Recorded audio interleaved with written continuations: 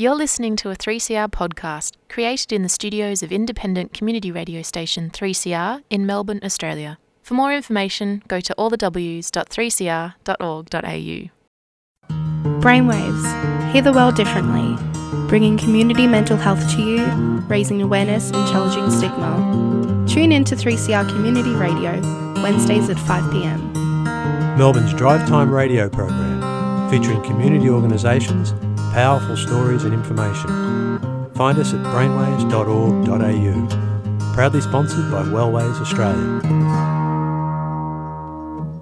Hello and welcome to Brainwaves on 3CR, 8:55 AM, 3CR Digital Radio and 3cr.org.au. My name is Emma, and today from the Brainwaves team we have Kaylin. Now before I hand you over to Kaylin and this week's guest, I would like to begin by acknowledging and paying my respects to the Wurundjeri people of the Kulin Nation, the traditional custodians of the land on which I am coming to you from today. Land where we tell our stories, and land where stories have been told by the traditional owners for many years before us and continue to be told to this day. I would like to pay my respects to elders past and present and acknowledge all Aboriginal and Torres Strait Islander listeners today. Today on Brainwaves, we chat to writer, poet and philosopher Dr. Paul Fearne about 19th century English romantic poet Lord Byron and discuss Paul's new book, simply titled Byron. Paul has a PhD on schizophrenia from La Trobe University and a master's from the University of Melbourne. His first book, Diary of a Schizophrenic, was launched at the 2010 Melbourne Writers' Festival. This is his fifth appearance as a guest on Brainwaves. And did you know Paul was also once a member of the Brainwaves team? We're very happy to have him back on the show today. Welcome, Paul. Thanks for coming back on Brainwaves. It's lovely to see you again. It's good to be back here. It's difficult times, but we see some positive light coming through. Absolutely. Absolutely. Now, you're here today to talk about your new book. Now, before we get started, I guess maybe you could explain about how you became a writer. I was having my first psychotic episode, and I kept a diary at the time, as you do. And anyway, I recovered and went on to finish my BA with honours. I went on then to do a master's at Melbourne University in the philosophy of art. Mm-hmm. And I was president of the University Philosophy Club, so we had some great nights. We had pub nights and debates and music nights and all that. That sounds lots of fun. They were halcyon days, they were. I was having poetry nights at my house, and sometimes 20, 30 people would turn up. It's great. Wow, that's awesome. So we had a lot of fun. And then I went on to do a PhD. That was different, the PhD life. I was coming to the end of my PhD and I thought, I'd love to have a writing career here at the end of my PhD, because I was sort of worn out a little bit by academia. So I dusted off the diary, or Diary of a Schizophrenic, as I was to call it, and I sent it to Allen Unwin, and they sent it back saying they don't normally publish these things unless the author is already famous. Okay. So that was fair enough. And then I Googled mental health publishers, and Chipmunka Publishing in the UK came through. And I sent the manuscript to them and they accepted it. Oh, awesome. It was great. And then I got published, so I finished the PhD. And I was looking for a place to launch the book. And I initially had the thought of the North Fitzroy Star Hotel, a very literary hotel, with lots of Penguin editions up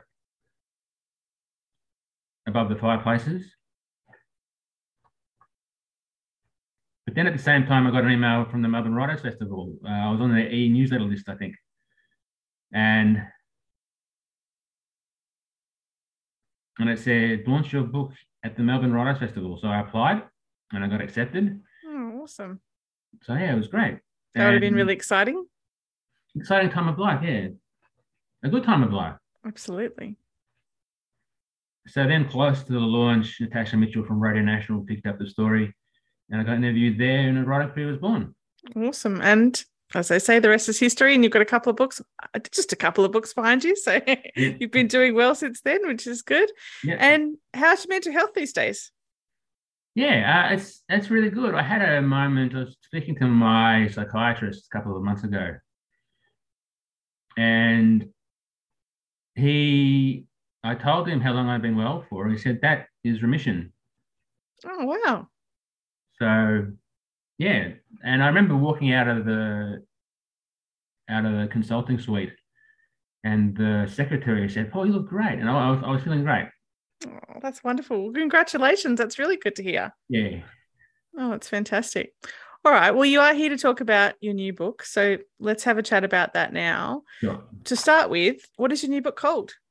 It's simply entitled Byron. It's addressed to the 19th century English romantic poet Lord Byron.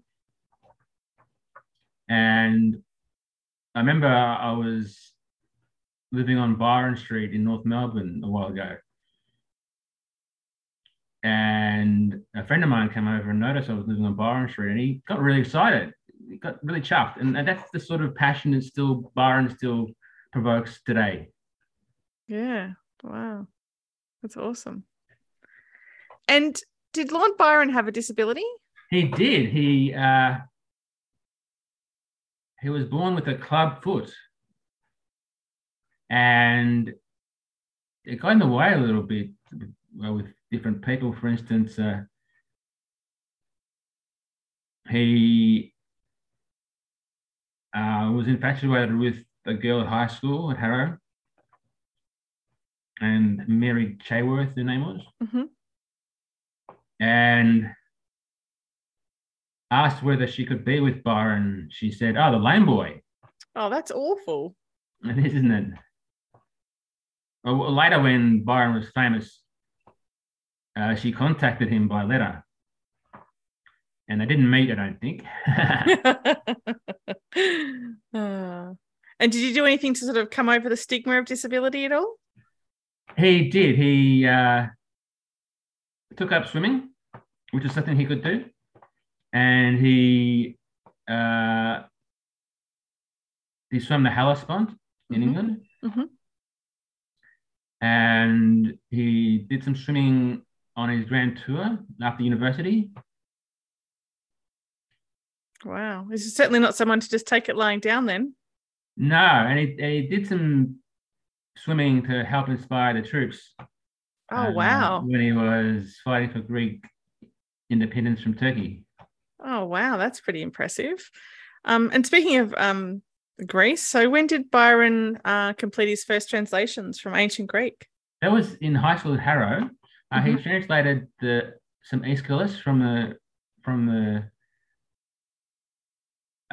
chorus of one of Aeschylus's plays. And this passion for ancient Greek literature followed Byron throughout his life. He wrote about it in his great text, Don Juan. And he spoke about authors like Sappho, and he really took it up, and it helped inspire him in his endeavors in Greece later in life. Oh, wow. And I heard he went to Cambridge, and at Cambridge they had a rule that you weren't allowed to keep a dog in a room. When he was there, how did he get around that? He kept a tame bear. That's awesome. He kept a tame bear in his room. Yeah. Well, I guess it's not a dog, is it? No, got around it on a technicality. He did. And he had a dog, passed away, Botswain. Yep. And he wrote a poem for its tombstone. It went something like, "Beauty without vanity, strength without Erebus." And on it went. Sounds like a famous lover of animals. Yeah, sounds like a lovely tribute. When he was in Italy, he kept a menagerie. Oh, wow. What did he have there? I think birds and all sorts of things. I can't remember what they were exactly. Yeah. Oh, that's wonderful. So he really did have a love for animals. He did. He's a multifaceted man. Sounds very much like it. And what sort of writer was Byron? Byron was a poet, and we of course have poets today, but they don't generally reach the sort of fame that Byron had accorded to him. Some say Byron was the first rock star. And he lived a great life. Yeah. Yeah. Oh. And we're still writing about him and talking about him. And yeah, he's definitely had an impact for sure. Yeah. Which of Byron's book was first to make him famous? That was Childe Harold's Pilgrimage, Child with an E on the end.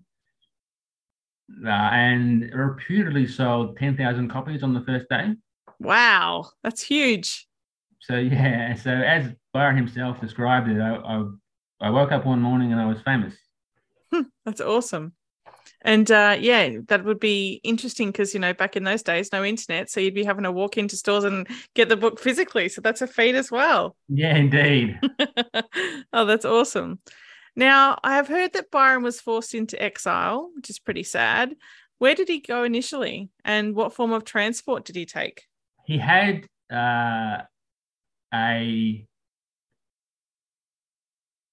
he knew a coach builder in England who mocked him up a coach in the style of Napoleon's. So quite extravagant. And he initially went to Geneva and stayed with Percy Bysshe Shelley, famous English poet, and stayed with his family in a house by the lake, which he very much enjoyed. Who wouldn't, though? Yeah, that's right. So, it wasn't all bad in exile. And it wasn't a permanent exile, was it? Because he ended up in Venice during Carnival. So was he still writing then? And what was he writing? He wrote his great text on wine when he was in Venice. And he wrote a few pieces in that book on the notion of being mad and bad, because there was a person in England had described Byron as mad, bad, and dangerous to know. That definitely sounds like something you'd say about a rock star. Yeah.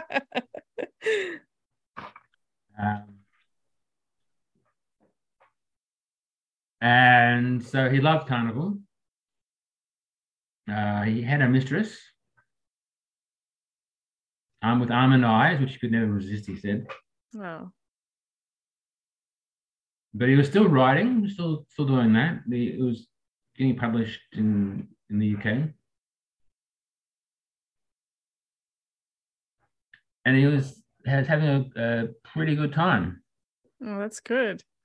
And he left Italy to go to Greece, is that correct? To help fight for, I think you mentioned it earlier, the Greek independence from Turkey. And that was when he passed away. Do you want to talk about how that happened? Sure. He was living in Pisa in Italy, and he got the call to go to Greece to fight for Greek independence from Turkey. He didn't want to go initially because his mistress at the time had left her husband for him. But I think lovers quarrel. Okay. I think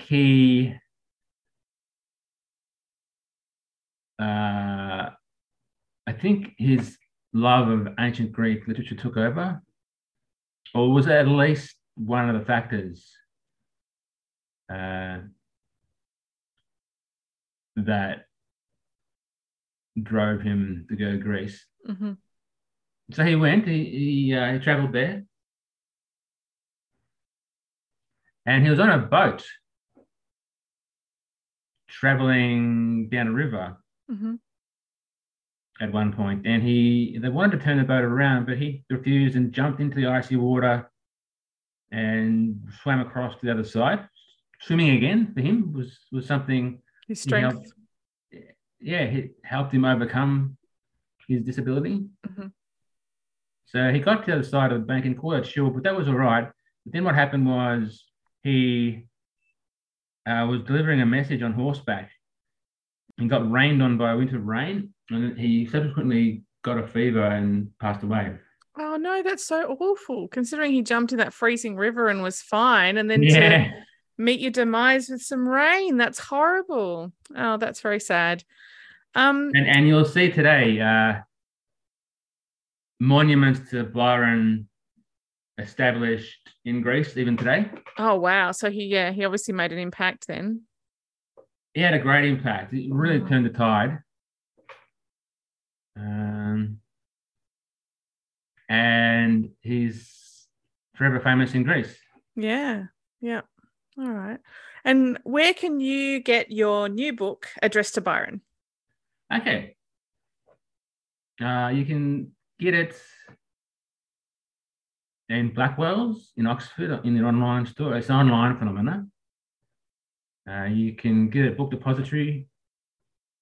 Amazon have it in the Kindle edition and the paperback edition. Waterstones have it in the UK in the online store.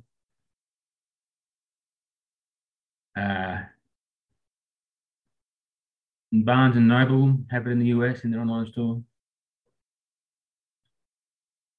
Book Depository in Australia have it. And Barnes, Angus and Robinson have it in their online store too. Awesome. That's a lot of places that you can find it. So yeah, no excuse for people not to find it then. Okay. So, I've heard that you have a theory about suffering creativity. I know we've talked about this before a couple of times, but could you tell us a bit about that? Sure. When we encounter suffering, I really believe that there occurs in us a heightened state of consciousness. And if we're creative, we can sublimate that, as Freud would say, but we can make creative things to a greater pitch, more involved, more greatness. And that's to do with suffering and how the mind deals with suffering. And you look at the history of poetry, for instance, and it's full of people who suffered for their art. You don't have to do that, but you can channel your own suffering. And we've definitely talked about that before with previous poets. Yeah, and it's also, we can see this effect when a culture is in suffering. So maybe there's a pandemic, or maybe there's a war. Watch the news, and we can channel that suffering into a heightened state of consciousness. And if we can create greater things. Yeah, absolutely. So it's taking, that pain and putting it to making it something beautiful, which I absolutely love. It's sublimation. Yeah. Yeah. And is schizophrenia conducive for certain forms of creative endeavor? It is very much so. With schizophrenia, with people suffering from schizophrenia, they have a language using capacity, which is called looseness of association. So things that don't normally go together are going together, and it makes for difficulties in social life. But what it does do, that's exactly what's happening in poetry, great poetry. So I think people have a choice. You can remain in your suffering, but you can channel it into poetry, and that's what great poetry is, a looseness of association. Okay. Have you got any examples of looseness of association? Yeah, Janet Frame, her book Goosebath. What? These don't have baths. What's that? Yes, I can definitely see what you're talking about, for sure. Yeah. And great poetry, and she suffered a lot, but she wrote some great poetry, and it gave her, I think, some good direction, as it does, and you can overcome your personal suffering. You can actually do that by letting suffering sublimate itself to a higher level, and then get stuck into writing those poems. Yeah, create something beautiful. Indeed. Yeah. I know we touched on this a little bit, but what was your PhD on? My PhD was on schizophrenia in philosophy. So I wrote a chapter on Wittgenstein and schizophrenia. Oftentimes, people who do research into schizophrenia can't define the word because there's no essential feature by which we can define it. Mm-hmm. And Wittgenstein said, that's fine. We can handle that. We'll just call it a family resemblance concept. And there's no, it sort of works by analogy for the rope. A rope doesn't have one fiber running through its full length, but intertwining and overlapping fibers go into making up the full rope. And so with family resemblances too, it's hard to find something essential about family resemblance, but we can still talk about family resemblance. Mm. There's no issue with that. Yeah. Okay. Wonderful. And how many books have you written? Amazon in the US have 20 of my books. Wow. So yeah. Yeah, that's amazing. And what are some of the other books that you've written? My favorite book I wrote, I called Journal Philosophique. It was a philosophy journal. I kept during before my master's when I was unmedicated. Okay. I had a book published, a Kindle book, which was my autobiography called Walking Between Raindrops. Mm-hmm. I've written 4 books on 19th century French poets. And I've had the pleasure of having you on the show for all of those. Okay. We've had some great discussions about them. Yeah, that's right. It's this time it's a 19th century English poet. That's it. Yeah. What are some other books? I wrote a 2-volume long poem entitled Dark Cloud, White Cloud, Dust, Sandstone. Mm-hmm. Now, I don't know if you've seen that before, that phenomena in the city where it's about 5 o'clock in the winter, so the sun's just going down. The light is casting its pall over the trees. It's hitting the buildings. And in the sky, there are dark clouds and white clouds. And it goes together to make a picture of beauty. And I see that, not all the time, but I see it. And I recite the name of it to myself.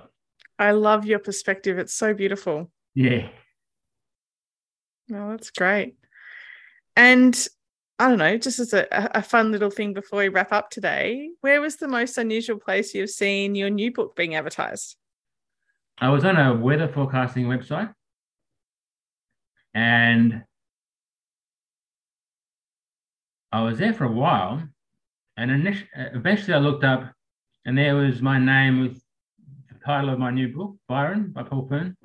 It's advertised by Booktopia. So how did that go? Yeah, that's pretty cool. Yeah, absolutely. That's very cool. Oh, that's awesome. But Booktopia have been really supportive of my work. Oh, that's good. During the pandemic years. Yep. They do great work. Yeah. No, that's good. That's good. Now, we're going to wrap up today. We could definitely keep talking. I love having you on the show, Paul. But before we go, have you got anything you'd like to leave our listeners with today? Sure. Just keep going.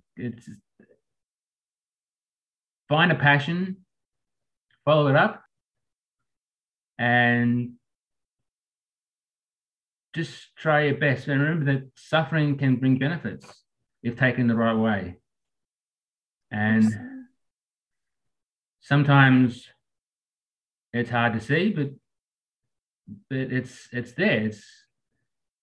We can free ourselves from suffering by employing it. Oh, I love that. What an inspiration. That's awesome. Thank you so much, Paul, for coming on the show. It's been great having you, as always. And I look forward to the next book. I'm sure there's something in the works. I've got ideas. Yes, I have. Wonderful, wonderful, wonderful. All right. Well, please take care of yourself. Thank you for being such an inspiration to our listeners. I love hearing about what you're doing. And I love, as I said, I love your perspective, and I love, the way that you look at poetry and poets themselves. So thank you so much. And I look forward to having you on the show next time. That's great. I can't wait. All right. Thanks, Paul. Okay, thanks. Thank you to Dr. Paul Fern for coming on the show today and sharing about your new book. I hope that everyone enjoyed today's show. You can find more of our shows on the 3CR website, that's 3cr.org.au, on Spotify or wherever else you download your 3CR podcast. If you have a story to share, or if you would like to send us feedback or suggestions for future shows, please email us at brainwaves@wellways.org. Thanks for listening, everyone. Stay safe, and we'll be back next Wednesday at 5 p.m. for another episode of Brainwaves on 3CR. You've been listening to a 3CR podcast produced in the studios of independent community radio station 3CR in Melbourne, Australia. For more information, go to allthews.3cr.org.au.